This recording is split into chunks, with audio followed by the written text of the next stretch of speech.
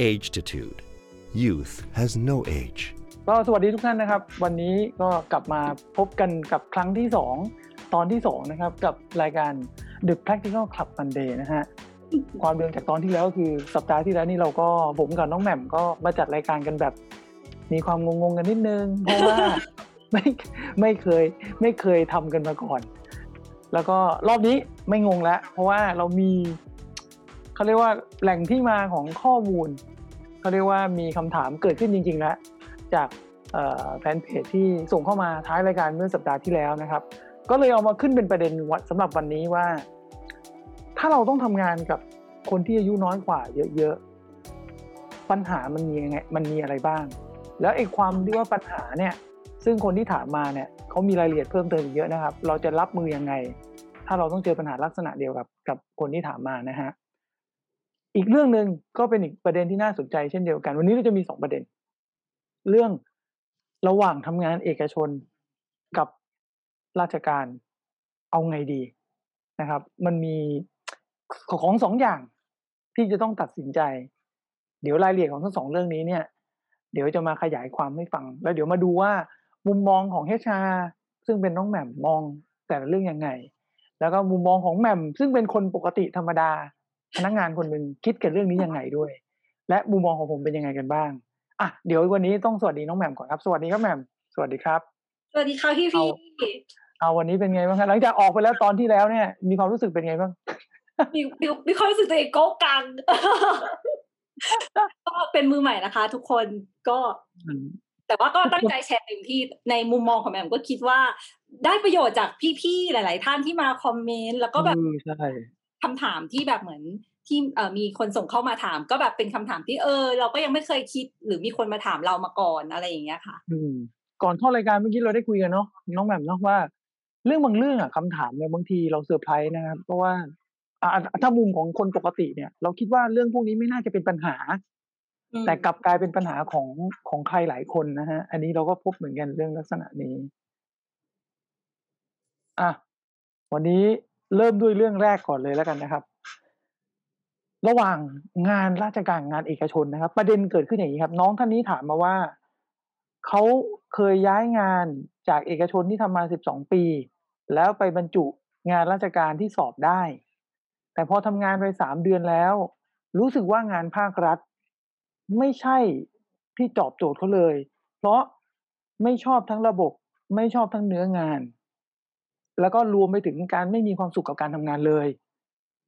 ต้องการกลับมาสมัครงานใหม่ในภาคเอกชนเพราะว่ามีความถนัดและเป็นสิ่งที่อยากทำมากกว่าปัญหาเกิดขึ้นตรงนี้ครับน้องเขาก็มีครอบครัวมีคนรอบข้างนะครับเขาตัดสินใจอยากจะเปลี่ยนงานแต่คำถามที่เขาไปต่อไม่ได้คือเขาจะตอบคำถามยังไงกับคนอื่นเพราะคนอื่นชอบมองว่างานราชการเนาะมันมีความมั่นคงแล้วทำไมต้องออกได้งานราชการอุตส่าห์ได้งานราชการมั่นคงแล้วโควิดด้วยอะไรด้วยแล้วออกทำไมจะเปลี่ยนงานต้องมาตอบคำถามคนรอบข้างด้วยนะครับเนี่ยเขาบอกเลยคนมักจะถามว่างานภาครัฐมั่นคงกว่าเอกชนแล้วจะลาออกทำไมแล้วเวลาจะไปสัมภาษณ์งานที่ใหม่เขาก็มีปัญหาอีกเพราะงานเขาก็ลาค่อนข้างลำบากไม่สามารถลางานได้บ่อยๆคำถามเขาเยอะมากเลยเขาก็ถามผมแบบขอให้ตอบหน่อยได้ไหมว่าผมควรลาออกเลยดีไหมเพื่อหยุดเส้นทางราชการแต่อีกใจหนึ่งก็คือถ้าผมจะลาออกเลยแล้วมันจะมีงานไหม อีกใจหนึ่งก็คือแล้วผมจะบอกคนทางบ้านยังไงว่าทำไมผมต้องทำให้ตัวเองมีความเสี่ยงอะไรประมาณนี้นี่คือเรื่องราวของคนคนหนึ่งนะครับที่ผมเชื่อว่าทุกคนที่ฟังอยู่แน่นอนบางช่วงบางตอนของชีวิตต้องเจอปัญหาแบบนี้แน่ในมุมมองของน้องแหม่มไล่เป็นประเด็นก่อนดีกว่าสำหรับคนคนนี้น้องคิดว่าถ้าเป็น HR จะแนะนำเขายังไง แนะนำหลายแง่มุมได้นะเราค่อยๆไปทีละแง่มุมนะเดี๋ยวเอาที่มันจับประเด็นก็คือว่ามีอันดับแรกๆเลยคือสิ่งที่ต้องตอบคำถามครอบครัวของเขาเรื่องของว่างานราชการเนี่ยมั่นคงมากแต่ว่างานเอกชนเนี่ยไม่มั่นคงเขาจะตอบคำถามยังไงดีแต่ซึ่งเป็นงานที่เขาชอบ ดูเหมือนชอบเอกชนโอดูเคเหมือนดูเหมือนจะชอบเอกชน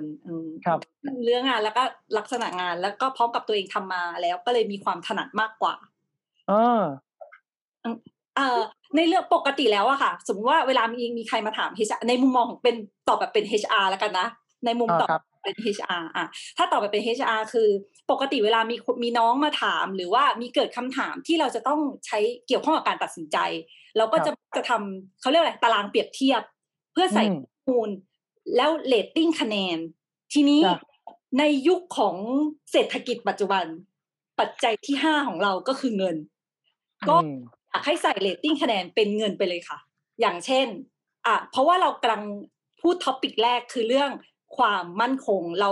ขอดีแค่ความมั่นคงเป็นเรื่องตัวเงินก่อนคือมันมีหลายประเด็นแหละเรื่องอาจจะงานรัฐบาลเนี่ยก็จะมีบำนาญมีสวัสดิการเรื่อง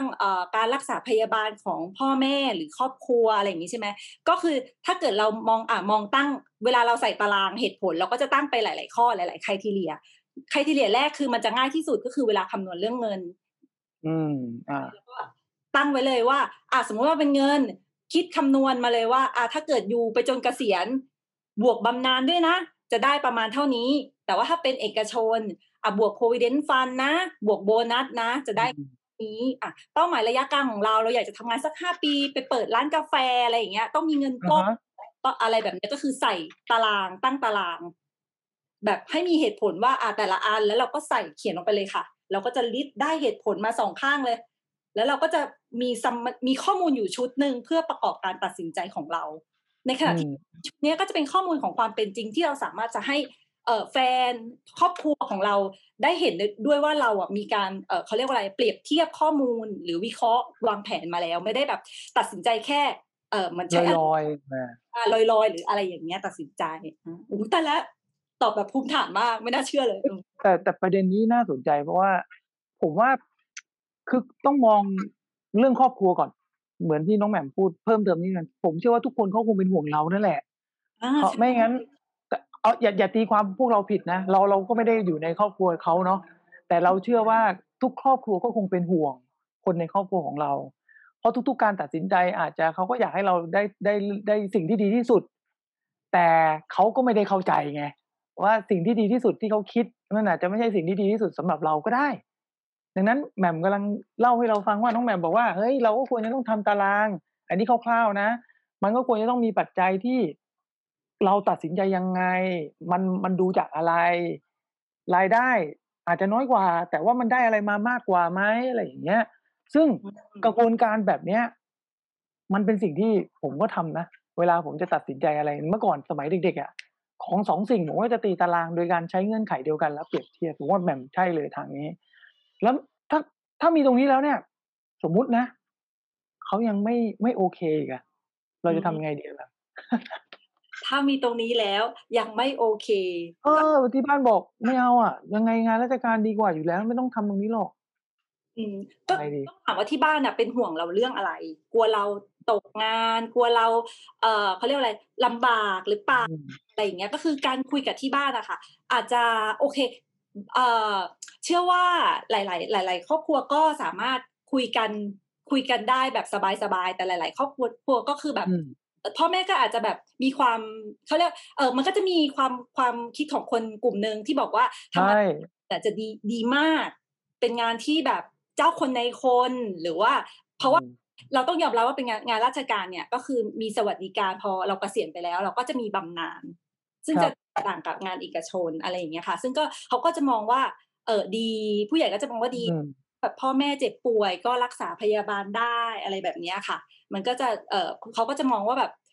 มันมีสวัสดิการที่ดีสามารถดูแลครอบครัวดูแลตัวเราเองดูแลพ่อแม่ครอบครัวแบบลูกหรือภรรยาหรือสามีของเราได้อะไรอย่างเงี้ยก็อาจจะการคุยกันอาจจะเป็นอีกหนึ่งทางเลือกนึงให้แบบว่าเขาเป็นห่วงเราเรื่องอะไรนะประมาณนี้ค่ะเราก็จะได้รู้ว่าโอเคเขาเป็นห่วงเราเรื่องนี้เราก็จะบอกเขาไว้ว่าโอเคทางเรื่องนี้เราสามารถทำแบบนี้ได้แล้วเขาไม่ต้องเป็นห่วงเราก็อาจจะเป็นอีกทางออกเล็กๆนึงอะไรประมาณนี้ค่ะอันนี้ไม่ใช่เบียร์นะครับเดี๋ยวทุกคนเข้าใจผิดมันคือเลมอนโซดามะนาวเดี๋ยวเมื่อวานมีคนมาถามว่าผมกินเบียร์ออกอากาศไม่ใช่นะครับเมื่อวานเรามีอีก1 รายการนะฮะ เมื่อวานเป็นรายการ The รายการอะไร Practical คะ Signature The Practical Signature ก็คือขอมูนิดนึงนะฮะก็คือเพิ่งเปิดไปตอนแรกเหมือนกันนะครับผมกับพิธีกรร่วมรายการก็จะเป็นพี่ตุ้ยเป็นเอ่อคนที่เก่งหลายด้านหนึ่งในด้านที่เราเอามาชวนแกมาทำด้วยก็คือแกสามารถดูลายเซ็นได้และลายเซ็นเนี่ยก็จะบ่งบอกเรื่องของรายละเอียดชีวิตอนาคตนู่นนี่นั่นเมื่อวานเราดูกันสดๆ3เคสปรากฏว่าตรงเป๊ะเลยนะฮะอันนี้ฝากติดตามรายการ The Practical Signature ได้ทุกวันอาทิตย์นะครับเวลาประมาณเดียวกันนั่นแหละ3 ทุ่มถึง 4 ทุ่มกลับมาที่แหม่มบอกก็คือว่ามิติของครอบครัวเนี่ยผมว่ายืนยันนะครับเขาเป็นห่วงเรานั่นแหละ2เขาเติบโตบนพื้นฐานของประสบการณ์ที่มันต่างจากเราคนละยุคคนละสมัยค่านิยมความเชื่อมันเลยไม่เหมือนกันนะฮะดังนั้นผมเคยเจอลักษณะนี้แล้วเคยเห็นคนแก้ปัญหาด้วยวิธีนี้นะครับก็คือว่าถ้าลูกหรือหลานหรือใครก็แล้วแต่เนี่ยสามารถยืนด้วยตัวเองได้และแสดงให้เขาเห็นว่าไม่ว่าจะตัดสินใจอะไรแล้วเนี่ยเขาไปรอดอะคุณพ่อคุณแม่ปู่ย่าตายายเขาก็จะเริ่มห่วงเราน้อยลงเขาก็จะไม่ค่อยยุ่งกับเราในการตัดสินใจของเรามากขึ้นดังนั้นสำหรับน้องท่านนี้ผมว่าก็น่าจะเป็นคนที่เจอปัญหาเหมือนกับคนในสังคมไทยอีกหลายคนก็คือความเป็นห่วงมันมีเยอะจากครอบครัวในขณะเดียวกันตัวเราเองอาจจะไม่เคยทำอะไรให้เขามั่นใจว่าไปรอดได้อันนี้เป็นภาพหนึ่งที่ผมว่าน่าจะมีส่วนมากที่ทำให้เกิดอาการกลืนไม่เข้าคายไม่ออกแล้วก็เราเลยมีความกังวลไม่กล้าตัดสินใจที่จะเดินตามเส้นทางที่เราอยากจะเป็นนะฮะอาจจะขยับไปใกล้ชิดกันมากขึ้นน่ะค่ะเราอาจจะเราอาจจะมีความคมของเราแต่ว่าเหมือนกับว่าครอบครัวหรือผู้ใหญ่อะไรอย่างเงี้ยค่ะเขาไม่ได้ใกล้ชิดกับเราหรือว่าไม่ได้เห็นความเจริญเติบโตของเราเขาก็เลยแบบว่ามองภาพไม่ออกเราอาจจะขยับเข้าไปมากขึ้นไปหาท่านหรือว่าพูดคุยช่วงนี้โควิดเนาะก็อาจจะพูดคุยโทรศัพท์หรืออะไรอย่างเงี้ยให้บ่อยอะไรอย่างเงี้ยก็จะมีความเขาเรียกว่าอะไรเข้าใจกันมากขึ้นคือพอเราไม่คุยอะคือมันก็เขาก็ไม่รู้ไงถ้าเราคุยเขาก็จะพอนึกภาพออกใช่ไหมแล้วผมว่าไอ้เรื่องคำว่าความมั่นคงเนี่ยมันอยู่ที่นิยามว่ามันเป็นของใครเป็นคนกำหนดไงความมั่นคงในที่นี้เนี่ยผมไม่อยากเปรียบเทียบว่าเอกชนหรือราชการใครดีกว่ากันเพราะว่าถ้าเราถามคนที่เขาทำงานราชการมาตลอดชีวิตเขาก็บอกดีก็ได้ใช่ไหมแต่ถ้าเราไปถามคนที่ทำงานเอกชนมาตลอดชีวิตเขาก็บอกดีได้เช่นเดียวกัน ของ2สิ่งนี้เนี่ยมันไม่ได้อยู่บนพื้นฐานที่เปรียบเทียบกันได้แต่มันอยู่บนพื้นฐานว่าใครอยากทำงานด้านไหนมากกว่านะครับโดยเฉพาะเรื่องเงินเนี่ยถ้ามีคนถามว่าเฮ้ยราชการแย่เพราะเงินเดือนน้อยกว่าเอกชนอย่างเงี้ยเราการเปรียบเทียบแบบนี้คือเป็นสิ่งที่ไม่ถูกต้องนะครับเพราะมันอยู่กับคนละบริบทกันนะครับโครงสร้างวิธีการมองก็ต่างกันแล้วงั้นเราจะไม่เปรียบเทียบกันในประเด็นนี้แต่สิ่งที่อยากจะเปรียบเทียบให้เห็นก็คือว่าวันที่เราตัดสินใจอยู่กับอะไรสักอย่างหนึ่งแล้วเรารู้ตัวว่ามันไม่ดีแล้วเราอยากจะเปลี่ยนเราโอเคมันไหมและสิ่งที่เราอยากเปลี่ยนอ่ะมันใช่เปล่า อันเนี้ยสำคัญกว่าเพราะมันอยู่ที่สภาพจิตใจนะเพราะทั้งหมดคำถามที่ถามมาเนี่ยมันคือจิตใจเรื่องของความรู้สึกล้วนๆนะล้วนๆนะครับอันนี้เดานะเราไม่ได้รู้จักเขาคนทางบ้านนะครับยินดีให้นำเสนอแนวทางเหมือนกันถ้าเราเป็นเขาช่วยน้องคนนี้หน่อยถ้าเราเป็นเขาเราจะทำยังไงหรือถ้าน้องคนนี้เป็นน้องเราจะแนะนำเขายังไงเชิญครับทางบ้านช่วยกันมาแจมได้นะครับฟังแล้วอย่าฟังข่าวนะครับเผื่อมีไอเดียดีกว่าพวกผม2คนนะฮะผมก็อยากได้เหมือนกันนะฮะแหม่มขออนุญาตบอกก่อนคือแหม่มไม่ได้มีอคติกับราชการเลยนะแม่แหม่มนะรับราชการตลอดชีวิตเพิ่งเกษียณอายุมาด้วยซ้ำแม่ก็มีความสุขดีกับการรับราชการผมว่าดีราชการนะแต่ว่าแหม่มก็ไม่ได้ทำงานรับราชการนะคะแหม่มก็ทำงานเอกชนมาตลอดเหมือนกันนะคะเพราะฉะนั้นแหม่มไม่ได้มีอคติอะไรแหม่มก็มองเห็นทั้งด้านดีของการทำงานราชการแล้วก็มองความด้านดีของการทำงานเอกชนทั้งคู่มีจุดดีจุดด้อยแตกต่างกันนะคะขึ้นอยู่กับเราแฮปปี้ที่จะอยู่ตรงไหนประมาณนี้ค่ะใช่ถามในนี้คนที่ตามเราอยู่อาจจะมีคนทำงานราชการก็ได้ลองให้เขาแชร์แง่มุมของเขาก็ได้บางทีมันก็มีมุมดีที่เราอาจจะไม่รู้ก็ได้แต่อันนึงที่เห็นก็คือเรื่องเวลานะครับงานราชการเราก็จะมีเวลาเยอะหน่อยกลับบ้านอาจจะได้เวลาที่กลับบ้านตรงเวลาไปทำงานก็ตรงเวลามากกว่างานเอกชนนะฮะแต่ก็ไม่ได้หมายว่าทุกราชการนะไม่ทุกหน่วยงานต้องบอกว่าแบบอย่างนี้ เพราะว่าแม่แบบราชการนี่รู้ดีไม่ทุกหน่วยงานเป็นแบบนั้นแต่ว่าบางหน่วยงานก็อาจจะเป็นแบบนั้นบอกว่าแบบนี้ดีกว่าแต่ก็ถ้าในเรื่องของสวัสดิการโอเคก็จะมีเรื่องได้คุ้มครองนู่นนี่นั่นนะก็มีข้อดีก็มีตรงนี้เหมือนกันผมว่าความถนัดที่น้องเขาบอกความสุขที่ได้ทำมันเป็นเรื่องสำคัญไหมถ้าสมมุติเราจะมาแนะนำในมุมของการเปลี่ยนอาชีพของคนคนหนึ่งเนี่ย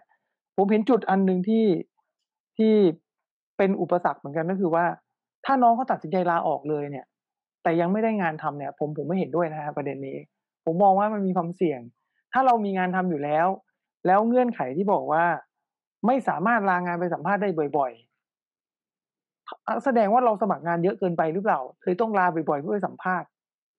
เป็นไปได้ไหมแบบว่าก็อาจจะ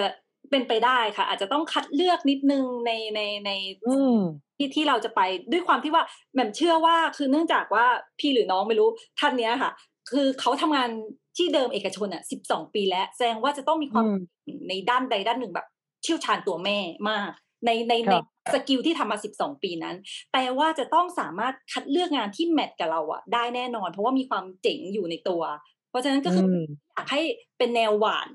อาจจะให้เป็นแนวที่แบบว่าดูว่าอยากทำงานอันนี้กับบริษัทแบบนี้แล้วก็ลองเจาะจงไปเพราะว่าอย่างตอนนี้ค่ะช่วงสถานการณ์โควิดหลายๆที่เวลาสัมภาษณ์งานตอนนี้ก็คือเป็นออนไลน์เป็นอาจจะใช้ Zoom ใช้ Google Meet หรืออะไรก็แล้วคือมันจะไม่ได้เป็นแบบ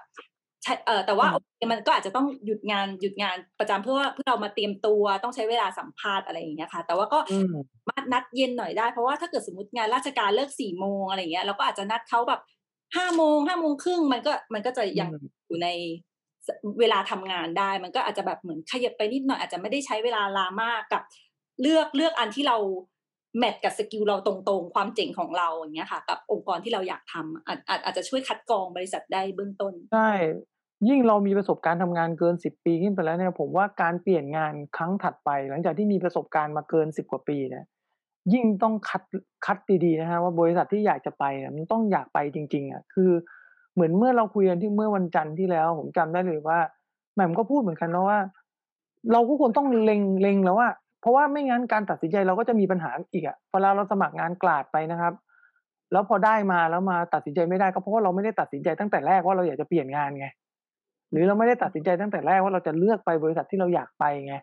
พอมันได้มาเนี่ยกลายเป็นทุกขลาภตัดสินใจไม่ได้แต่ถ้าเราบอกว่าถึงเวลาที่เราต้องเปลี่ยนจริงๆแล้วนะเล็งเลยว่าขอ5 บริษัทนี้เท่านั้นถ้าจะไปต้องไป5 อันเนี้ยแล้วสมัครแต่5 อันเนี้ยถ้าได้มันก็ตัดสินใจง่ายเลยก็ไปเลยหรือเช่นเดียวกันบางคนติดปัญหาเหมือนไม่ได้ทำตารางแบบที่แหม่มบอกใช่ไหมว่าเงื่อนไขถ้าเราจะเปลี่ยนงานเนี่ยสภาพเดิมเราเป็นช่องหนึ่งสภาพที่ใหม่ที่เราอยากไปมันควรจะต้องอารมณ์ประมาณไหนถ้าไม่ได้ทำไว้เนี่ยก็จะมีความงงอีกนะพอเกิดคุยปุ๊บเขาเอาเราแล้วเว้ยเฮ้ยเอาตัดสินใจไม่ได้เพราะเราไม่ได้กำหนดเงื่อนไขไว้ตั้งแต่แรกนะครับอันนี้แลดูเหมือนง่ายนะครับแต่เป็นจุดอ่อนที่หลายๆคนมองข้ามแล้วผมว่าเทคนิคเนี้ยแหม่มบอกมาใช่เลยนะฮะ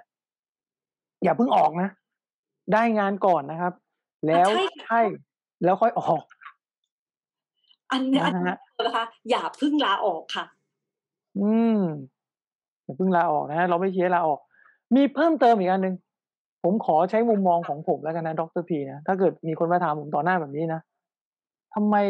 คิดว่าแล้วทำไมถ้าเราจะมีความสุขโดยไม่ต้องเปลี่ยนงานโดยทำงานราชการแบบเดิมไม่ได้เหรอเราจะมีความสุขยังไงกับการทำงานราชการที่เดิมเนี่ยหาแบบนั้นได้ไหมคือไม่ออกแต่จะทำยังไงให้เรารู้สึกว่า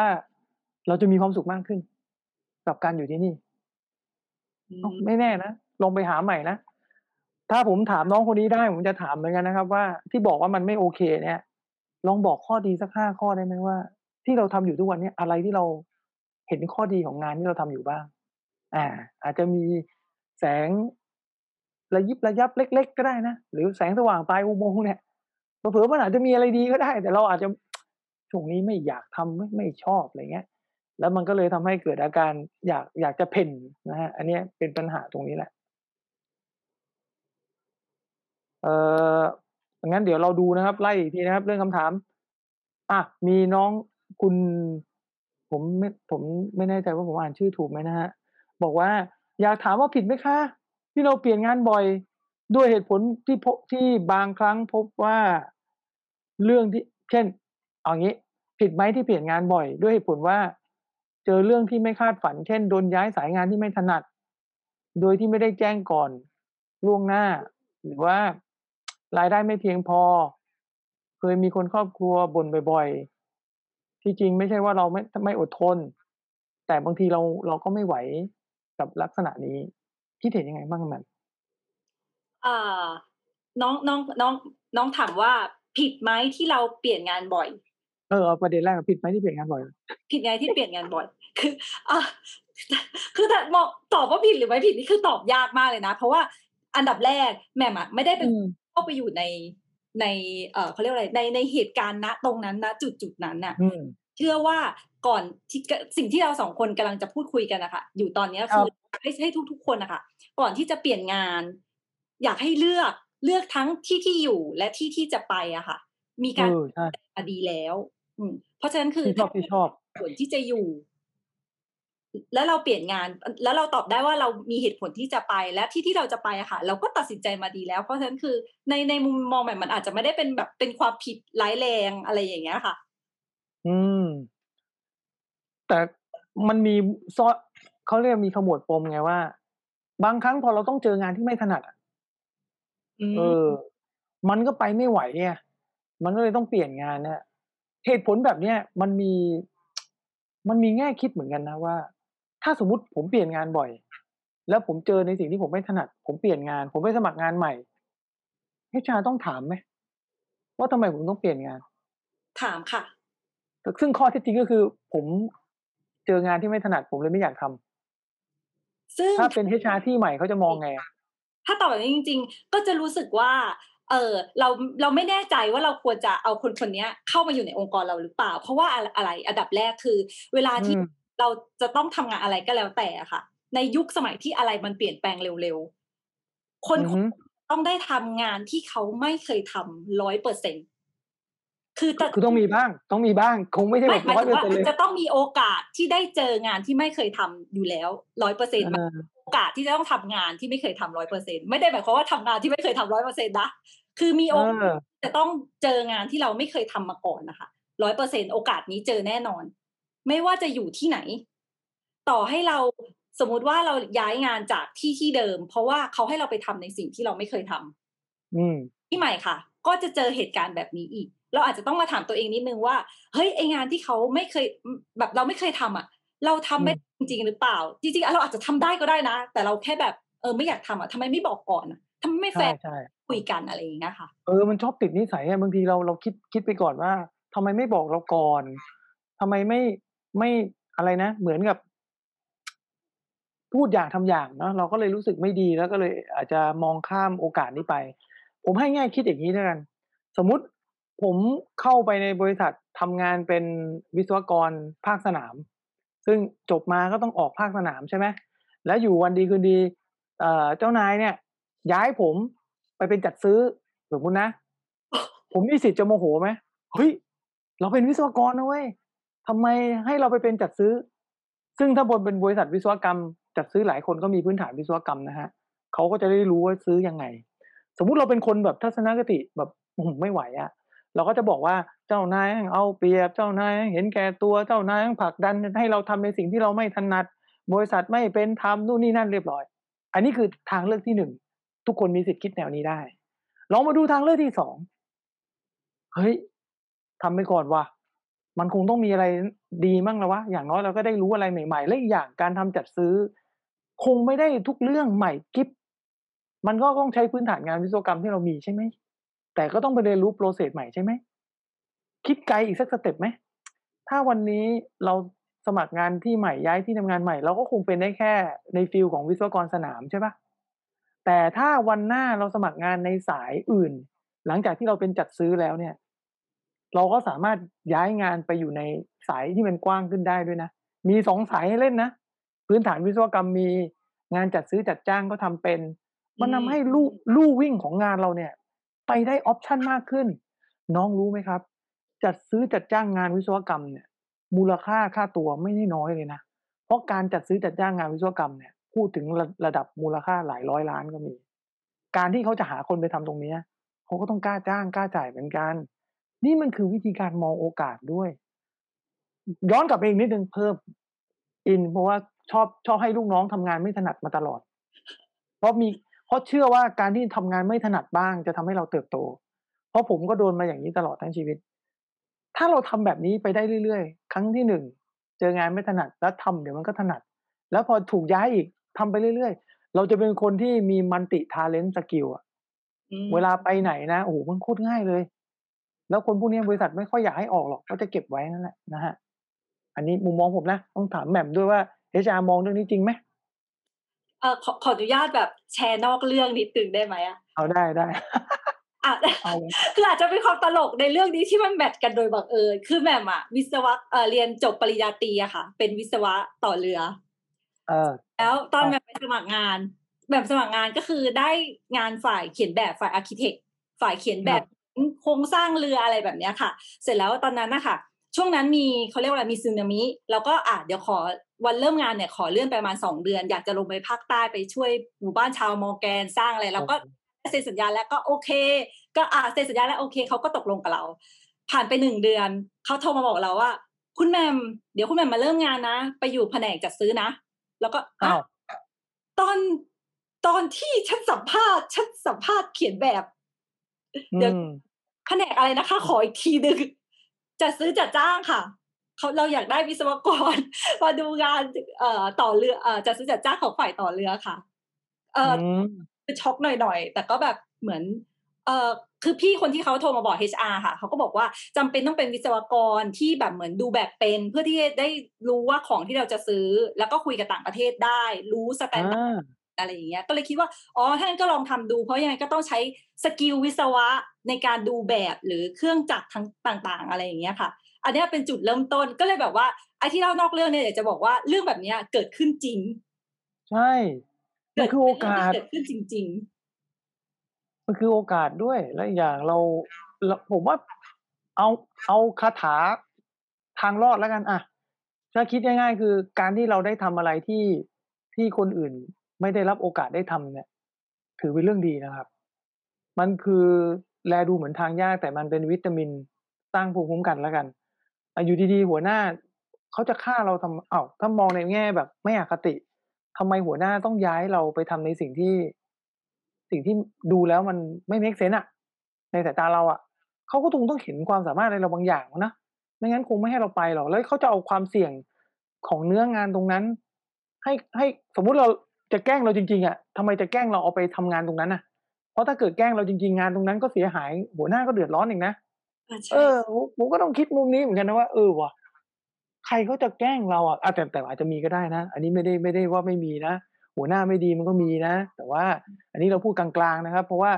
อย่างที่บอกเชิญชวนนะครับใครที่อยากจะออกรายการสดกับเราเนี่ยผมก็อยากให้มาพูดคุยอย่างนี้เหมือนกันเพราะเวลาเราถามเนี่ยเราจะได้รู้ด้วยไงว่าเฮ้ยมันเป็นยังไงกันแน่เพราะเวลาทุกคนพิมพ์มาเนี่ยผมก็ต้องพูดกลางๆอย่างนี้ไว้ก่อนเพราะว่าเราไม่ได้รู้หมดเนาะว่าเรื่องราวเป็นยังไงนะฮะเขามีคนถามมาบอกว่าถ้าเปลี่ยนงานเพราะเหตุผลว่าเราทำงานคนละสไตล์กับหัวหน้าต้องปรับยังไงถ้าเปลี่ยนงานเพราะเราทำงานคนละสไตล์กับหัวหน้าต้องปรับยังไงดีถ้าเปลี่ยนงานเพราะทำงานคนละสไตล์กับหัวหน้าต้องปรับยังไงดีอันดับแรกต้องถามว่าอันนี้ถ้าเปลี่ยนงานหมายความว่าคือเราเปลี่ยนงานไปแล้วหรือว่ายังไม่อยากเปลี่ยนงานแต่อยากปรับตัวอันนี้มอง2 มุมเอาสมมุติตอนนี้สถานการณ์เนี่ยสไตล์ทำงานกับหัวหน้าไม่คลิกแล้วถ้ามีทางเลือกก็คือถ้าไม่เปลี่ยนทำไงถ้าไม่เปลี่ยนงานจะทำไงก่อนดีกว่าถ้าไม่เปลี่ยนงานทำยังไงก็คือแปลว่าตอนนี้รู้แล้วว่าสไตล์ของหัวหน้าเป็นยังไงเพราะว่ารู้ว่าไม่ใช่สไตล์ของเราแน่นอนใช่อันดับแรกอันดับที่2การรู้ว่าสไตล์ของหัวหน้าเป็นยังไงก็ต้องรู้ด้วยว่าแล้วสไตล์ที่หัวหน้าชอบค่ะคือไม่ใช่เป็นสไตล์ที่ประสบความสำเร็จในการทำงานกับเขาคืออะไรแปลว่าอันนี้ก็เหมือนกันเพราะฉะนั้นคือแปลว่าตอนนี้รู้อยู่แล้วว่าเกิดอะไรขึ้นค่ะเพราะว่าตอนนี้คือรู้แล้วว่าจะต้องทำงานแบบไหนหัวหน้า คือคือถ้าถามอย่างนี้พอเรารู้ว่าไม่แต่ใช่ว่างานนั้นอ่ะสไตล์แบบนั้น อืเป็นสมไตล์ที่ไม่ผิดเขาเรียกอะไรไม่ใช่ผิดศีลธรรมไปประโจบไปสอดไปใช้ยืนใต้โต๊ะอะไรอย่างเงี้ยเป็นสไตล์ที่แบบอืมเขาชอบอะไรที่เป็นลงดีเทลเยอะๆแล้วก็ต้องสรุปซัมมารีมาให้ด้วยถ้าเรารู้อืมสไตล์ที่เรารู้แนวว่าทำไงถึงจะประสบความสำเร็จผ่านงานง่ายๆแปลว่าเรารู้จักเขาแล้วค่ะแล้วเราก็รู้ด้วยว่าเราจะต้องทำยังไงให้ประสบความสำเร็จกับเขาเพียงแต่ว่ามันเป็นที่ไม่คลิกกับเราแค่นั้นเองถ้ามองในเชิงของให้เข้าใจภาพเนาะหัวหน้าเราต้องเข้าใจก่อนว่าสูตรของการเติบโตในที่ทำงานของเราแต่ละคนเป็นยังไงหัวหน้าคือคนที่ให้คุณให้โทษใช่ไหมครับถ้าเรารู้สไตล์ของเขาแล้วเราบอกว่าเราก็มีสไตล์ของเราแต่เราจะไม่ปรับเราจะเลือกลาออกเพื่อไปหาหัวหน้าที่สไตล์แมตช์กับเราอย่างเงี้ยผมถามว่าแล้วเราจะรู้ได้ยังไงครับว่าบริษัทไหนเขาจะมีหัวหน้าที่สไตล์มันแมตช์กับเราเราจะรู้ได้ไงอันนี้ตอบยากมากเราจะต้องสมัครงานกี่ร้อยที่ถึงจะได้หัวหน้าอย่างนั้นอันนี้วางไว้ก่อนนะสมมติฐานแต่ง่ายที่สุดซึ่งไม่ต้องทำสมมติฐานอะไรทั้งสิ้นรู้แล้วว่าหัวหน้าสไตล์แบบไหนเหมือนที่น้องแหม่มบอกรู้แล้วว่าเขาชอบการทำงานประเภทไหนรู้แล้วว่าต้องทำแบบไหนอะเขาถึงจะโอเคอะปรับที่เราไม่ง่ายกว่าเหรอครับปรับรูปแบบการทำงานของเราให้มันเหมาะสมกับสิ่งที่เขาต้องการ มันก็เหมือนจูนกันนั่นแหละแต่ว่าผมไม่ได้หมายความว่าต้องจูนกันจนแบบสูญเสียความเป็นตัวตนของตัวเองอืเนาะกลายเป็นมว่าโอ้โฮเราต้องเข้าไปพี่นอบพี่เทาคลานเข่าทุกเช้าเรียนครับสวัสดีครับพี่ดีครับท่านขอบคุณครับผมอะไรเงี้ยมันไม่ใช่เอาเขาเรียกว่าเราควรปรับตัวเพื่อทำงานกับคนที่ให้คุณให้โทษเราได้บนบริบทที่อยู่ในจุดที่เรารู้สึกว่ามันไม่ฝืนจนเกินไปอ่ะใช่ เนาะอันนี้ตอบไม่ได้ว่าจุดไหนของคุณจะเป็นยังไงเพราะแต่ละคนจุดฝืนไม่ฝืนมันไม่เท่ากัน นะครับแต่ถ้าเกิดออกเลยแล้วไปบอกว่า1ในเรซูเมของเราต้องการเจ้านายที่มีสไตล์การทำงานเหมือนเราอื้อฮือมันยากมากเลยครับผมอาจจะเจอนะแต่เดี๋ยวเจ้านายก็ต้องเปลี่ยนคนใหม่ก็ต้องมาคนเก่าก็ต้องไปแล้วเดี๋ยวก็จะมีปัญหาแบบเดิมอีกดังนั้นอืมปัจจัยของการเปลี่ยนงานมันไม่ควรจะเอาปัจจัยเรื่องสไตล์อย่างเดียวมาเป็นตัวตั้งนะครับผมว่าปัจจัยการเปลี่ยนงานมันมีเรื่องดีๆเยอะที่เรามาใช้เป็นเงื่อนไขได้นะครับ มีมีก็ถามมาอีกนะครับขอถามอีกนิดหนึ่งครับมาอีกนิดหนึ่งไปอีกนิดหนึ่งทำไมต้องจำกัดอายุในการสมัครงานด้วยนั่นน่ะสิแหม่มเพราะปัจจุบันอายุสิ้นสุดไม่เกิน30ซึ่งมันน้อยมากแล้วคน30บวกมีความหวังในการสมัครงานไหมแสดงว่ามันมีหลายๆตำแหน่งที่เขาไปสมัครแล้วมันเจอข้อจำกัดว่าและอาอายุยุต้องไม่เกินเป็นไง HR ทำไมต้องกำหนดเรื่องอายุอ่าตอบแบบนี้ค่ะก็ในมุมมองของแหม่มแล้วกันนะแหม่มไม่แน่ใจว่าทุกที่มองแบบนี้หรือเปล่าแต่ว่าในมุมมองครับของแหม่มคือบางตำแหน่งที่เขาจำกัดอายุอาจจะเนื่องจากอาจจะมีหลายสาเหตุนะคะอาจจะมีเนื่องจากหนึ่งทีมที่ไปอยู่อะค่ะเป็นทีมที่มีแต่เขาเรียกว่าบริบทตรงนั้นนะคะมีแต่เด็กๆอยู่มีแต่เด็กที่อายุไม่เกิน30อยู่อ่ะ อืมก็เลยอยากจะได้คนที่มาแล้วมาแบบฟิตกันได้ง่ายๆเพื่อจะได้แบบมาทำงานกับทีมนั้นได้ง่ายๆหรือ2หัวหน้างานค่ะหัวหน้างานเนี่ยอายุไม่เกิน30เพราะฉะนั้นคือพอถ้าเกิดรับคนด้วยความที่เราเป็น culture คนไทยเนอะพอลูกน้องอะค่ะเป็นคนที่อายุมากกว่าหัวหน้างานอะบางทีก็จะเกิดการแบบอีหลักอีเหลือกันนิดนึงในการจะทำงานหรือสไตล์การทำงานที่จะไม่แมทกันซึ่งเหมือนจะลิงก์ไปอีกคำถามนึงด้วยหรือเปล่าไม่รู้ซึ่งใช่มันลิงก์ไปเลยครับกำลังจะเข้าเรื่องนี้เหมือนกันใช่มันก็เลยเขาก็เลยเหมือนมีการจำกัดอายุไว้กับอีกอย่างหนึ่งก็คือบางบริษัทค่ะค่าเฉลี่ยโดยรวมของพนักงานในบริษัทนั้นนะคะมีอายุประมาณไม่เกิน35อะไรประมาณเนี้ยค่ะเพราะฉะนั้นก็แปลว่าระดับผู้บริหารของเขาเนี่ยก็อาจจะแบบเป็น35 36แล้วก็ที่เหลือเหมือนประมาณไม่เกิน30 31อย่างเงี้ยพอรับตำแหน่งที่เป็นจูเนียร์ ก็จะต้องรับตำแหน่งที่แบบอายุไม่เกินจากนั้นนะคะเหมือนมันไล่กันเป็นสเต็ปไปอย่างเงี้ยค่ะอันนี้ในมุมมองของบางที่ก็อาจจะเป็นแบบนั้นอย่างเงี้ยค่ะผมเพิ่มอีกมุมมองหนึ่งว่าทำไมเขาถึงต้องจำกัดอายุบางวิชาชีพอย่าเรียกว่าวิชาชีพบางลักษณะงานอายุสุขภาพมันมีผลต่อฟังก์ชันของงานนั้นอืๆคืมองานจะต้องแหมมันต้อง ใช้หยาดเหงื่อและแรงกายเยอะหรือใช้ความสามารถที่เกี่ยวกับวัยอะไรอย่างเงี้ยก็ต้องเข้าใจได้กับอีกแง่มุมหนึ่งที่กำลังจะนำไปสู่ตรงนี้ก็คือว่าแหม่มพูดไปแล้วเรื่องคำถามที่ผมจั่วไว้ตั้งแต่ตอนต้นเนาะคือเวลามันเป็นเด็กยุคใหม่องค์กรบางองค์กรเนี่ยเขาเป็นเด็กรุ่นใหม่กันหมดอะอย่างองค์กรที่เขาทำธุรกิจสตาร์ตอัพเทคโนโลยีไอทีอย่างเงี้ยการจำกัดอายุก็คือว่าต้องการให้กลุ่มมันเป็นคนที่เป็นลักษณะแบบเดียวกันเพราะถ้าเอาเขาคิดนะนี่เขาคิดถ้าเขาเอาผู้หลักผู้ใหญ่เข้ามาอยู่มากๆมันก็อาจจะทำให้เอ่อบางอย่างทำงานกันยากก็ได้นะครับอันนี้มันขึ้นอยู่กับประสบการณ์แต่ละองค์กรที่เขาอาจจะเคยเจอมาแล้วเขาก็เลยตั้งกฎมาว่าไม่อยากได้คนอายุมากกว่าอะไรอย่างเงี้ยแต่นะครับอย่าเพิ่งสรุปว่าทุกบริษัทเขาจะจำกัดอายุหรือเขาจะแบบว่าใจไม้ไส้ระกำกับคน30บวกนะครับเราอาจจะยังไม่เจอหรือว่ายังสมัครงานน้อยเกินไปนะครับผมมองว่ากลับไปจุดเดิมครับการเปลี่ยนงานครั้งนี้เราเปลี่ยนงานเพื่ออะไรแหม่มก็เคยพูดไปแล้วในตอนที่แล้วนะครับแล้วก็เราก็เพิ่งพูดกันไปเมื่อสักครู่นี้อีกแล้วเปลี่ยนงานครั้งเนี้ยเปลี่ยนเพื่ออะไร2ก็คือทำไมทุกที่ที่เราสมัครไปเขาถึงโจมตีเราด้วยอายุต้องหาคำตอบให้ได้ด้วยคำตอบนั้นน่ะถามเรา2คนน่ะเราอาจจะให้ภาพกว้างๆแต่ถ้าเราสงสัยจริงๆผมว่าเราถามทาง HR เขาได้เลยที่เราสมัครว่าเพราะอะไรนะครับอันนี้เป็นคำแนะนำนะครับนึกขึ้นได้อีกมันมีแบบนี้ด้วยก็คือบางทีเนี่ยเราทำงานในตำแหน่งเดิม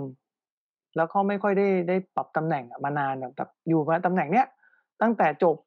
ยันขึ้นมา30แล้วพอเวลาไปสมัครงานที่ใหม่เขาถึงไม่ค่อยอยากได้เราก็มีนะครับเพราะว่ามันเหมือนกับว่าถ้าจ้างเด็กเงินเดือนถูกกว่าเราอะแล้วก็อาจจะทำได้มากกว่าด้วยมันก็เลยเป็นสาเหตุที่ว่าเขาก็ใช้ขั้นตอนการตัดก็คือว่าถ้าจะสมัครตำแหน่งเนี้ยอายุต้องไม่เกินเท่านี้เท่านั้นเพราะถ้าเกิดอายุเกินแสดงว่าเขาอาจจะมองว่าแก่เกินไปแล้วหรืออาจจะไม่ได้พัฒนาตัวเองหรือเปล่าหรืออาจจะไม่รู้เหมือนกันนะแล้วแต่มุมมองนะอันนี้ผมว่าน่าจะมีส่วนเหมือนกันนะเอาเป็นว่าก็ต้องดูตัวเองด้วยนะเขาไม่รับมันต้องมีเหตุผลบางอย่างซึ่งเกี่ยวกับคุณสมบัติของเราแน่นอนนะครับมีอีกมาอีกแล้วเอ่อซึกเอ๊ยไม่เอามาอันนี้ก่อนเดี๋ยวขอตอบคนนี้ก่อนนะครับสอบถามปัจจุบันทำงานในตำแหน่งหัวหน้าจัดซื้อแต่ต้องการหางานในตำแหน่งผู้จัดการต้องเตรียมอะไรบ้างหรือพัฒนาสกิลอะไรน่ะตอนนี้ทำงานอย่างหัวหน้าจัดซื้อนะจะขึ้นข้างบนน่ะจะไปหางานใหม่อะข้างนอกอะจะไปจั่วตำแหน่งงานเนี้ยต้องเตรียมตัวยังไงบ้างแล้วก็ต้องพัฒนาทักษะอะไรHR ว่าไงครับผมอันนี้แบบไม่แน่ใจว่าในที่ปัจจุบันนะคะเราอะติดเขาเรียกว่าอะไรเรามีตำแหน่งหัวหน้างานจัดซื้ออยู่แล้วที่เราขึ้นไม่ได้เพราะว่ามีคนดำรงตำแหน่งอยู่แล้วหัวหน้ายังไม่ตายครับเลยขึ้นไม่ได้ใช่ก็อาจจะอันดับแรกแล้วเราก็คิดว่าฉันน่ะความสามารถเท่าเขาเลยอย่างนี้หรือเปล่าอันนี้ก็เหมือนตีความจากคำถามด้วยนะก็คือแต่ถ้าเกิดแบบเข้ามาไลฟ์สดถามตรงๆก็อาจจะได้แบบข้อมูลมากกว่านี้อันนี้สุดผมทิ้งต่างแล้วกันเดาว่า career path ที่นี่ไม่มีแล้วตันขึ้นไม่ได้หัวหน้ายังอยู่อยากจะออกอะคิดว่าฟิตอะอยากจะลองตำแหน่งไปเป็นผู้จัดการเลยอะแต่ยังไม่เคยเป็นผู้จัดการนะทำไงดีอะง่ายที่สุดค่ะเวลาเราเซิร์ชหาตำแหน่งงานผู้จัดการจัดซื้อเนาะเขา job description อยู่ในนั้นอยู่แล้วค่ะอ่านเลยค่ะอันนี้ฉันเคยทำอันนี้ฉันเคยทำอันนี้ฉันทำมาแล้วโปรเจกต์นี้อันนี้ฉันทำมาแล้วโปรเจกต์นี้อ่านครบทุกอันเราทำได้ทุกอันแปลว่าเรามีสกิลครบทุกอันเลยค่ะก็อีกอย่างให้เข้าไปอ่านบ่อยๆจัดซื้อแบบไม่ได้แน่ใจถ้าเกิดแบบพูดผิดขอโทษด้วยนะปกติมันจะมีมาตรฐานที่เป็นสอบเซอร์ของจัดซื้ออยู่อะค่ะเวลาเราจัดซื้อแต่ละเลเวลอะเขาจะมีบอกเอาไว้ว่าแต่ละเลเวลอะจะต้องมี competency อะไรตัวนั้นนะคะก็เข้าไปอ่านได้แล้วเราก็จะรู้ว่าเขาอะแบบต้องการที่จะถ้าจะมีเลเวลที่สูงขึ้นเขาต้องการอะไรจากจัดซื้อประมาณนี้ค่ะแต่ถ้าเกิดถามแหม่มในมุมมองของแหม่มถ้าเกิดเราคาดหวังอะไรในความที่เราเป็น HR เราคาดหวังอะไรจากผู้จัดการจัดซื้อ อันดับแรกค่ะผู้จัดการจัดซื้อต้องมองภาพรวมขององค์กรได้เพราะว่าคุณจะรู้ว่าไม่ว่าคุณจะสั่งอะไร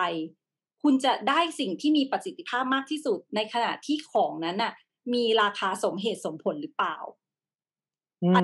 จะมีความจำเป็นของสกิลในการบริหารและการมองภาพรวมและอันดับที่2ในnegotiate นี่คือคุณจะต้องแบบเวลามาสัมภาษณ์เราก็รู้อยู่แล้วว่าเฮ้ยคุณจะเป็นผู้จัดการจัดซื้อคุณจะต้องไม่ใช่แค่สกิลต่อรองราคาบาท2 บาทสกิลคุณต้องภาพรวมและการออกแบบโปรเจกต์ใหญ่ๆว่าแบบว่าเฮ้ยมองว่าองค์กรเป็นแบบนี้ฉันจะทำอะไรได้1 2 3 4แบบนี้คือสกิลผู้จัดการจัดซื้อต้องเป็นแบบนั้นนะคะผมเพิ่มจากที่แหม่มบอกก็คือว่าเวลากลับมาเหมือนเดิมนะวันนี้เราจะคุยกันเรื่องนี้วนกันอยู่สูตรเดิมนี่แหละอยากจะเปลี่ยนงานสมมุติเราอยากจะไปตำแหน่งผู้จัดการจัดซื้อหรือว่าหัวหน้าฝ่ายจัดซื้อหรือตำแหน่งอะไรก็แล้วแต่นะไปดู job description ให้ดีไปดูเรซูเม่ของบริษัทเป้าหมายที่เราจะไปให้ดีนะครับศึกษาดูเลยว่าเขาต้องการคนที่มีคุณสมบัติอะไรบ้างลิสต์มาเป็นไอเทมเลยนะว่าความสามารถเรามีจริงหรือเปล่าตรงนั้นที่แหม่มบอกนะครับถ้าเลือกมาท็อป5หรือ10บริษัทเนี่ยแล้วดูไล่แล้วเนี่ยแล้วขีดเส้นเลยนะเรามีหมดเลยถ้าเรามีหมดเลยเนี่ยก็สมัครเลยแต่ต้องเขียนเรซูเม่ให้มันตรงตามนั้นเลยนะเพราะว่าเรามีคุณสมบัติตามนั้นเป๊ะแล้วใช่ครับจัดซื้อเขามีเซอร์บอกว่าต้องเตรียมตัวอะไรบ้างอันนี้แหละคุณต้องเก็บเซอร์ให้มิดเลยมีบางคนถามอีกอยากจะเก็บนะคะอยากจะไปอบรมแต่ว่าตรงนี้บริษัทเขาไม่จ่ายตังค์ให้บริษัทไม่ออกเงินให้เราไปเทรนผมก็ต้องถามกลับว่าอนาคตเป็นของใครครับอนาคตเป็นของเราหรือเป็นของบริษัทฮะถ้าอนาคตเป็นของเราการที่เราไปเรียนเพิ่มเติมเราได้นะไม่ใช่บริษัทได้แต่บริษัทได้ผลประโยชน์จากการที่เรารู้เท่านั้นเองแล้วถ้าเราได้เซอร์เราจะไปต่อที่อื่นง่ายไหมง่ายแล้วเงินเราควร invest ไหมอันนี้ก็ต้องตอบเองนะครับว่าจะจ่ายไม่จ่ายแต่ถ้ารอว่าต้องรอให้บริษัทผลักดันให้เราได้ไปเนี่ยแล้วเราถึงจะขยับขยื่นเนี่ยมันก็จะกลับมาวงจรเดิมนะฮะก็คือว่าเราจะต้องมานั่งถามกันอีกเนี่ยเราจะย้ายงานดีไหมเราไปแล้วจะไปที่ไหนดีอะไรอย่างเงี้ยกลายเป็นว่าเราสูญเสียโอกาสที่เราควรจะขยับเพราะตัวเราเองไปนะฮะเนาะเสิร์ชดูจัดซื้อนะครับเพียบทักษะมีถามมาอีกว่าพอดีย้อนกลับไปนิดนึงเรื่องของการทำงานกับคนที่หลากหลายวัยวุฒิหลากหลายอายุหลากหลายไลฟ์สไตล์มันมีปัญหาเยอะเพราะว่าคนที่เขาถามเข้ามาเนี่ยเขาเป็นรุ่นใหญ่แล้ว40บวกพอ40บวกปุ๊บทำไงดีถึงจะทำงานกับน้องๆพวกนี้ได้น้องๆแบบ20ต้น20ปลายองค์กรแหม่มอายุน้อยแนะนำพี่เขาหน่อยว่าเขาควรจะ adapt ตัวเองยังไงเท่าที่เขียนมาพี่เขามีปัญหาแบบเหมือนสุดไปทางนึงเหมือนกันนะแบบว่าก็ไม่ได้ปัญหาเบาๆต้องบอกแบบนี้ไม่ใช่แบบเบาๆพลิ้วๆอะไรอย่างเงี้ยก็ค่อนข้างเจอหนักอยู่เหมือนกันอะไรอย่างเงี้ยค่ะถ้าถามแบบนะแนะนำแบบเพื่อนกันแหละขอหลุดประเด็นนี้ขอไปใช้ HR เพื่อนกันเลยอันดับแรกคือไอ้ที่บริษัทที่เราไปอยู่เนี่ยค่ะถ้าเราประเมินแล้วงานเนี้ยงานที่ใช่บริษัทเนี้ยบริษัทที่ใช่หัวหน้างานที่ใช่เหลือแค่อีตัวเพื่อนร่วมงานที่เป็นเด็กเนี่ยที่มันแบบมีเสียงนินทาว่าร้ายอะไรต่างๆเนี่ยต้องถามก่อนไอ้เรื่องที่เขาพูดเป็นเรื่องจริงหรือเปล่าถ้าเป็นเรื่องจริงเราก็ต้องโอเคขอบคุณแล้วเราเอามาปรับปรุงตรงนี้ไม่ให้เขาสามารถว่าอะไรเราได้อีกฉันจะทำให้เก่งกว่าจนมันไม่สามารถที่จะคอมเมนต์อะไรฉันได้เลยอันนี้ต้องน้ำย่อกับน้ำบ่งไป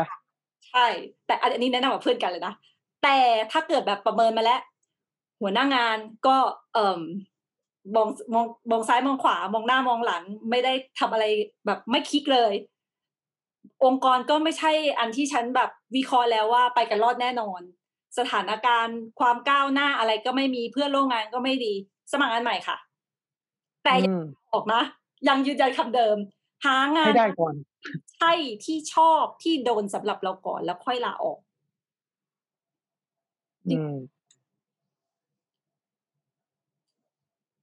ใช่เลยถ้าเป็นพี่พีเจอแบบเนี่ยอยู่กับเด็กแล้วเจอปัญหาแบบแบบนี้ทำไงคะ ผมเป็นคนที่เขาเรียกว่ามีภูมิต้านทานขี้ปากชาวบ้านสูงมั้งก็มีอารมณ์บ้างนั่นแหละโมโหบ้างแต่ว่าสุดท้ายมันจะดีจะชั่วมันอยู่ที่เราเนาะคำพูดของคนพวกนี้อย่างนี้เวลาคนเขาวิพากษ์วิจารณ์เรามันมีความแปลกอยู่อย่างว่าคนที่มีบุคลิกมีข้อบกพร่องแล้วอ่อนแอมากก็จะเป็นจุดจู่โจมและเป็นขี้ปากของคนในที่ทำงานได้ง่ายเมื่อไหร่ที่จุดบกพร่องของเราเริ่มน้อยลงไอ้คนที่ชอบวิพากษ์วิจารณ์หรือว่าชอบพูดชอบเอาไปจับกลุ่มนินทาเนี่ยมันก็จะเปลี่ยนกลุ่มเป้าหมายทันทีนั่นแหละเพราะเราจะไม่ใช่เป้าหมายเขาละเพราะมันไม่มีเรื่องอะไรให้เอาไปเมาละมันก็จะไปหาคนอื่นต่อตอนเนี้ยที่เรารุ่นใหญ่แต่ใจเราว้าเหวหรือใจเราว้าวุ่นเนี่ยเพราะว่าที่ถามมาเนี่ยดูเหมือนเรามีอาการรั่วอยู่นะพอเราผิดโดนนิดโดนหน่อยโดนแซะปุ๊บเราออกอาการ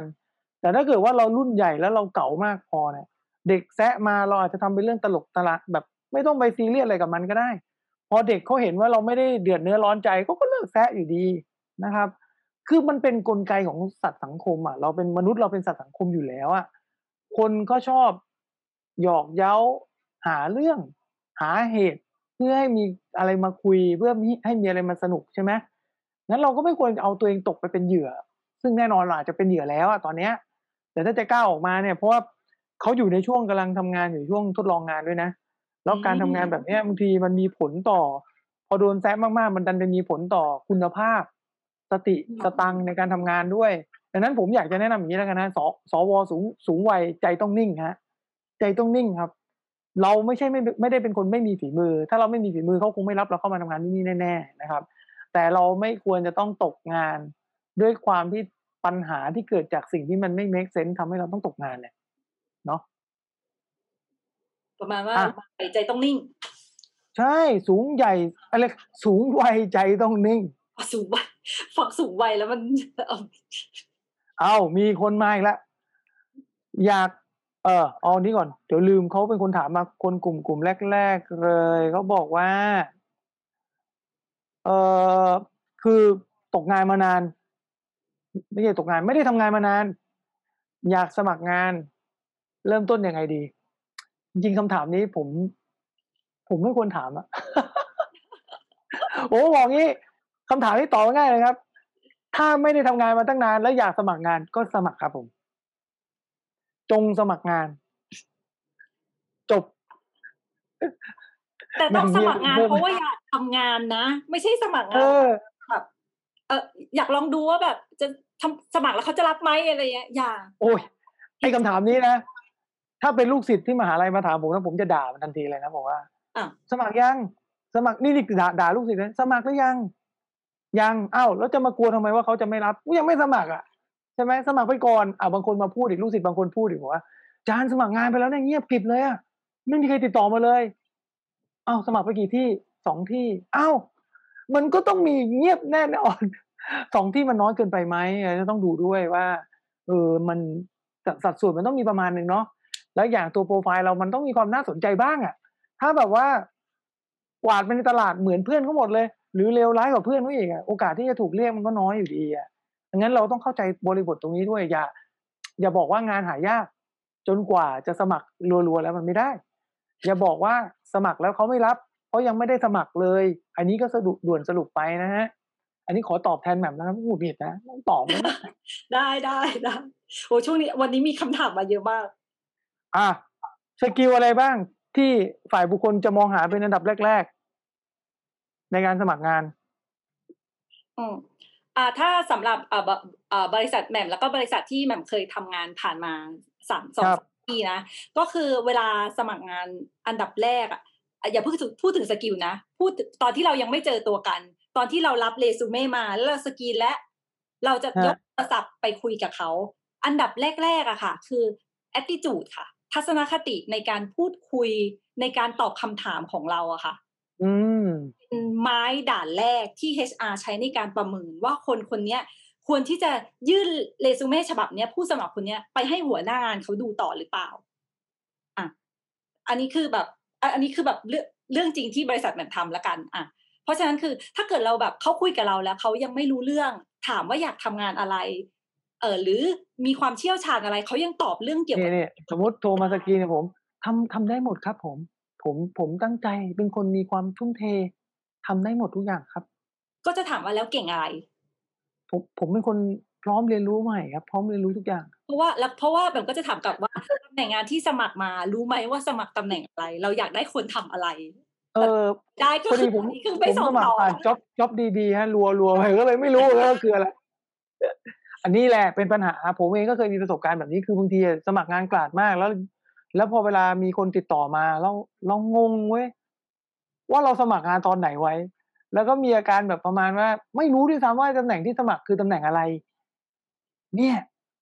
คือการสมัครงานแบบไม่ได้วางแผนไงแล้วเราก็ทำให้เขาเรียกว่าอะไรอะบางทีเราเก่งมากนะแต่ว่าคนที่เขาโทรมาคุยเหมือนแบบโทรมาหาผมเนี้ยกลายว่าไม่ประทับใจแล้วโอ้โฮไม่อยากเรียกเลยเพราะคนนี้แบบไม่รู้เรื่องเลยอะกลายเป็นแพ้ฟาวไปอย่างเงี้ยใช่เนาะแล้วก็พอนอกจากตำแหน่งงานที่สมัครมาตำแหน่งงานนั้นเพราะฉะนั้นหัวหน้างานก็คาดหวังว่าคุณถ้ามีประสบการณ์แล้วก็จะต้องมีเขาเรียกว่าอะไรtechnical skill ลักษณะความเชี่ยวชาญเกี่ยวกับงานนั้นๆน่ะค่ะจะต้องมีในระดับหนึ่งเพราะฉะนั้นแปลว่าคุณจะต้องตอบคำถามที่เกี่ยวกับเนื้องานที่เคยทำได้แต่สิ่งที่เขาคาดหวังเสมอแบบไม่แน่ใจว่าหลายๆที่เป็นหรือเปล่าแต่ว่าครับถ้าคุณมีเขาก็จะรู้สึกประทับใจเขาเรียกว่ารู้สึกอยากได้มากกว่าคนที่ไม่มีก็คือการที่สามารถทำงานที่ไม่เคยทำได้มี multi skill อะค่ะอืมผมทำงานเคยครับนี้แล้วมี ทำงานที่ไม่เคย attitude ทเปิดรับใช่ำค่ะเจ้านายให้ขับรถไปรับลูกอันนี้ซื้อของ อันนี้งานอันนี้งานแล้ว ซื้อของเข้าบ้านให้เจ้านายเนี่ย ใช่คือการบอกข้อดีของ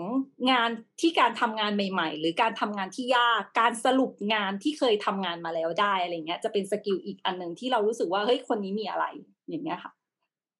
ผมถามพวกเราอย่างนี้นี่ถ้าสัปดาห์ถัดๆไปผมกับแหม่มจะไปเชิญ HR คนอื่นที่อยู่ในบริษัทอื่นมาพูดคุยกันสดๆด้วยเอาไหมแล้วก็อยากให้พวกเราถามเลยเพราะว่าจะได้รู้ไปเลยว่าสมมุติอาทิตย์หน้าเราเอา HR จากวงการธุรกิจอาหารมาสมมุตินะใครที่สนใจอยากจะรู้เนี่ยจะเข้าวงการนี้จะทำงานสมัครงานที่เกี่ยวกับโรงงานอาหารหรือบริษัททำอาหารเนี่ยถามมาได้เลยเอาไหมแบบนี้ถ้าสนใจก็พิมพ์กันมาถ้าสนใจก็เดี๋ยวเราจะได้วางแผนเพราะว่าเราก็มีคนที่มีความรู้เรื่องนี้อยู่ในมืออยู่ในเครือข่ายเยอะ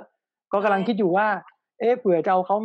มาแจมนะแล้วก็มาพูดคุยกันด้วยอันนั้นถ้าสนใจก็ว่ากันมานะฮะหลากหลายวงการเราก็เลยอยากให้ทุกคนได้เห็นหลายๆแง่มุมบ้างเพราะว่าแหม่มก็อยู่วงการหนึ่งเขาก็จะเห็นบริบทหนึ่งผมก็จะเห็นภาพกว้างๆบางทีการที่เราได้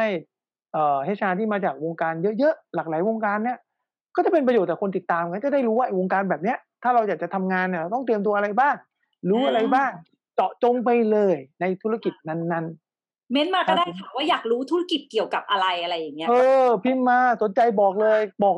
ระบุได้ยิ่งดีนะครับแล้วก็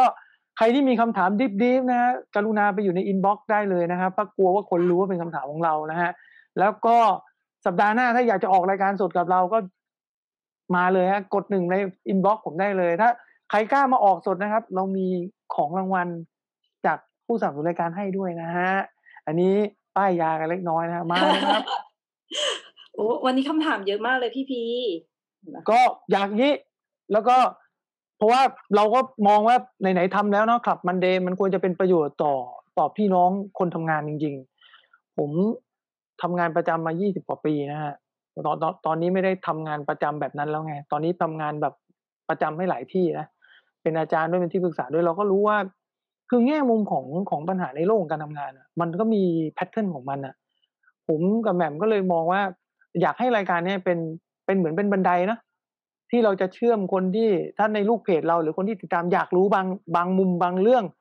บางกลุ่มหรือจากคนบางกลุ่มที่เรารู้จักเราก็จะพามาให้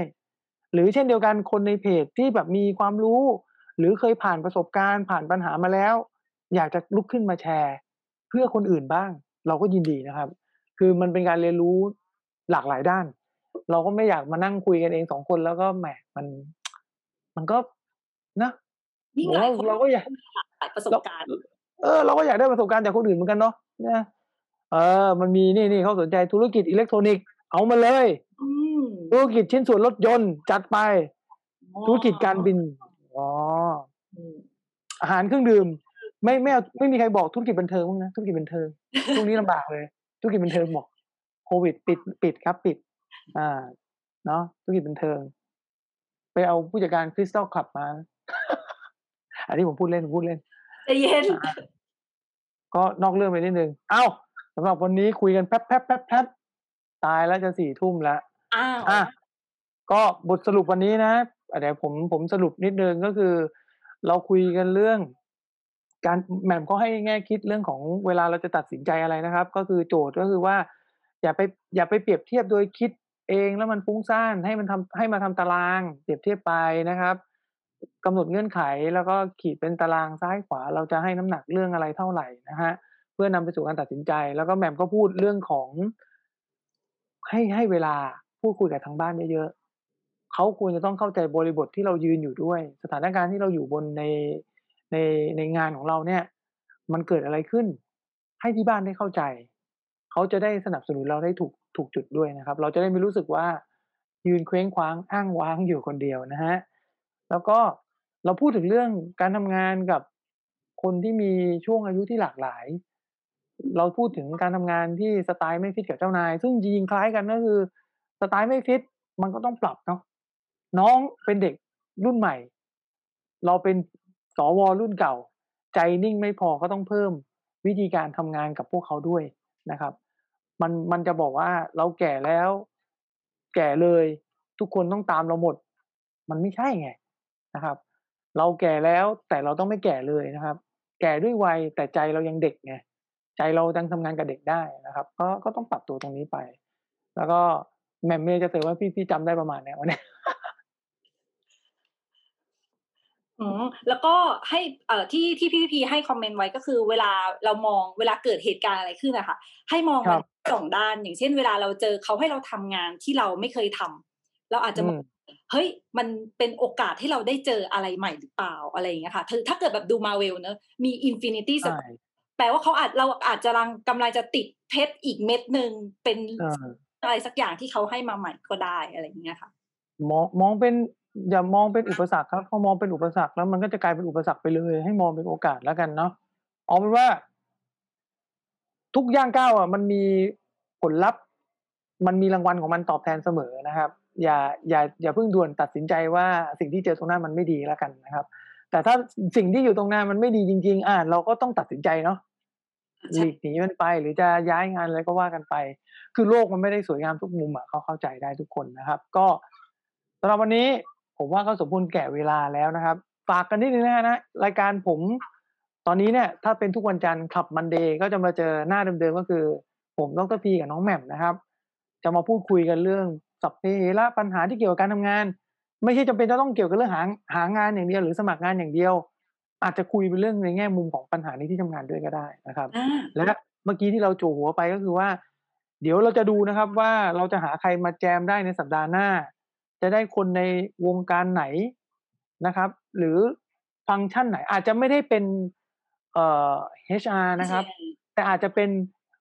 พนักงานรุ่นกับประสบการณ์เยอะในแวดวงธุรกิจนั้นๆจะได้มาตีแผ่เรื่องราวของวงการนั้นให้เราได้มารับฟังรับชมกันนะครับฝากเพิ่มเติมพรุ่งนี้ยังมีอีก1รายการนะครับ The Practical Point of View นะครับเราเอา Coaching Card มาช่วยถอดสลักถอดปัญหาที่ถ้าใครอยากจะมาแจมพรุ่งนี้เนี่ยธีมรายการเป็นอย่างนี้เลยคุณพกปัญหามาถ้าคุณมาออกสดรายการของเราเนี่ยปัญหาที่คุณพกมาด้วยเนี่ยเดี๋ยวเขาจะมีกระบวนการโดยโค้ชช่อนะครับรุ่นน้องของผมเองเขาก็จะใช้Coaching Card นี่แหละพาตัวเราเนี่ยซึ่งเป็นเจ้าของปัญหาเนี่ยออกจากปัญหาของตัวเองด้วยโซลูชันที่เราเป็นคนคิดได้เองพรุ่งนี้เวลาประมาณ 3 ทุ่มถึง 4 ทุ่มเช่นเดียวกันนะฮะและวันอาทิตย์สำหรับใครที่ไม่ได้ตามนะครับ The Practical Signature ลายเซ็นของเราลายมือของเราบ่งบอกอนาคตนะครับบ่งบอกปัญหาปัจจุบันด้วยถ้าไม่เคยดูนะครับไปดูย้อนหลังได้เมื่อวันอาทิตย์เมื่อวานที่ผ่านมาแม่นเปี้ยผมเองก็ไม่รู้เหมือนกันว่าแม่นขนาดไหนแต่ฟีดแบ็กก็คือสำหรับคนที่ส่งลายเซ็นสดๆมาให้พี่ตุ้ยดูปรากฏว่าเป๊ะครับนะฮะอันนี้ไม่ได้เรื่องงมงายเพราะว่าลายเซ็นทิศทางของลายเซ็นมันมีเรื่องวิทยาศาสตร์ซึ่งเกิดจากกระบวนการเซ็นของเรานี่แหละมันเป็นตัวบ่งบอกหลายเรื่องแหม่มเองยังไม่เคยดูใช่ไหมเดี๋ยว ไม่ค่อยสนใจค่ะขอสมัครเป็นคนดูรอบหน้าค่ะไม่สนใจนะคะไม่ได้เรามีคิวแล้วตอนนี้คิวเนี่ยยาวมากเพราะเราไม่ได้เก็บเงินนะครับพี่ตุ้ยดูให้ฟรีแต่ถ้าอยากจะไปดูกับแกก็ต้องไปติดต่อแกโดยตรงที่ช่องทางแฟนเพจของแกเดี๋ยวไปดูในใครที่ยังไม่เคยดูไปดูในตอนถัดไปของเมื่อวานนะครับแล้วก็ราคาพิเศษด้วยแกให้ราคาพิเศษสำหรับแฟนเพจ The Practical มนุษย์เงินเดือนพันใหม่ไม่งมงายจริงๆครับดูแล้วเดี๋ยวพอเห็นปุ๊บจะรู้เลยว่ามันมีสาเหตุจริงๆทำไมคนบางคนถึงเซ็นแบบนี้และนิสัยของคนแบบนี้ดูได้จากลายเซ็นแม้กระทั่งหัวหน้าของเราลายเซ็นเขาเป็นยังไงยังบอกได้เลยว่าจะต้องทำงานยังไงกับเขานะฮะเจอกันพรุ่งนี้นะจ๊ะใครอยากจะเข้ารายการสดๆกับเราพรุ่งนี้ก็อินบ็อกซ์มาได้นะครับสำหรับวันนี้ผมดร.พีนะครับแล้วก็น้องแหม่มสุดสวยของเรานะฮะผู้ที่มาด้วยแบ็คกราวด์วิศวะต่อเรือแล้วก็มาเป็นจัดซื้อแล้วก็มาเป็นฝ่ายบุคคลงงไหมครับว่าเขามาได้ยังไงนะฮะก็เป็นตัวอย่างตัวเป็นพิสูจน์ให้เราแล้วเดี๋ยวสัปดาห์หน้ารับปากเลยแล้วกันว่าเดี๋ยวเราจะมีแขกรับเชิญท่านถัดไปมาแจมแต่จะเป็นใครแวดวงอะไรเดี๋ยวผมขอไปทาบทามก่อนแล้วกันนะฮะสำหรับวันนี้เราสองคนต้องลาไปก่อนเจอกันสัปดาห์หน้า The Practical Club Monday ครับ Monday สวัสดีครับสวัสดีค่ะ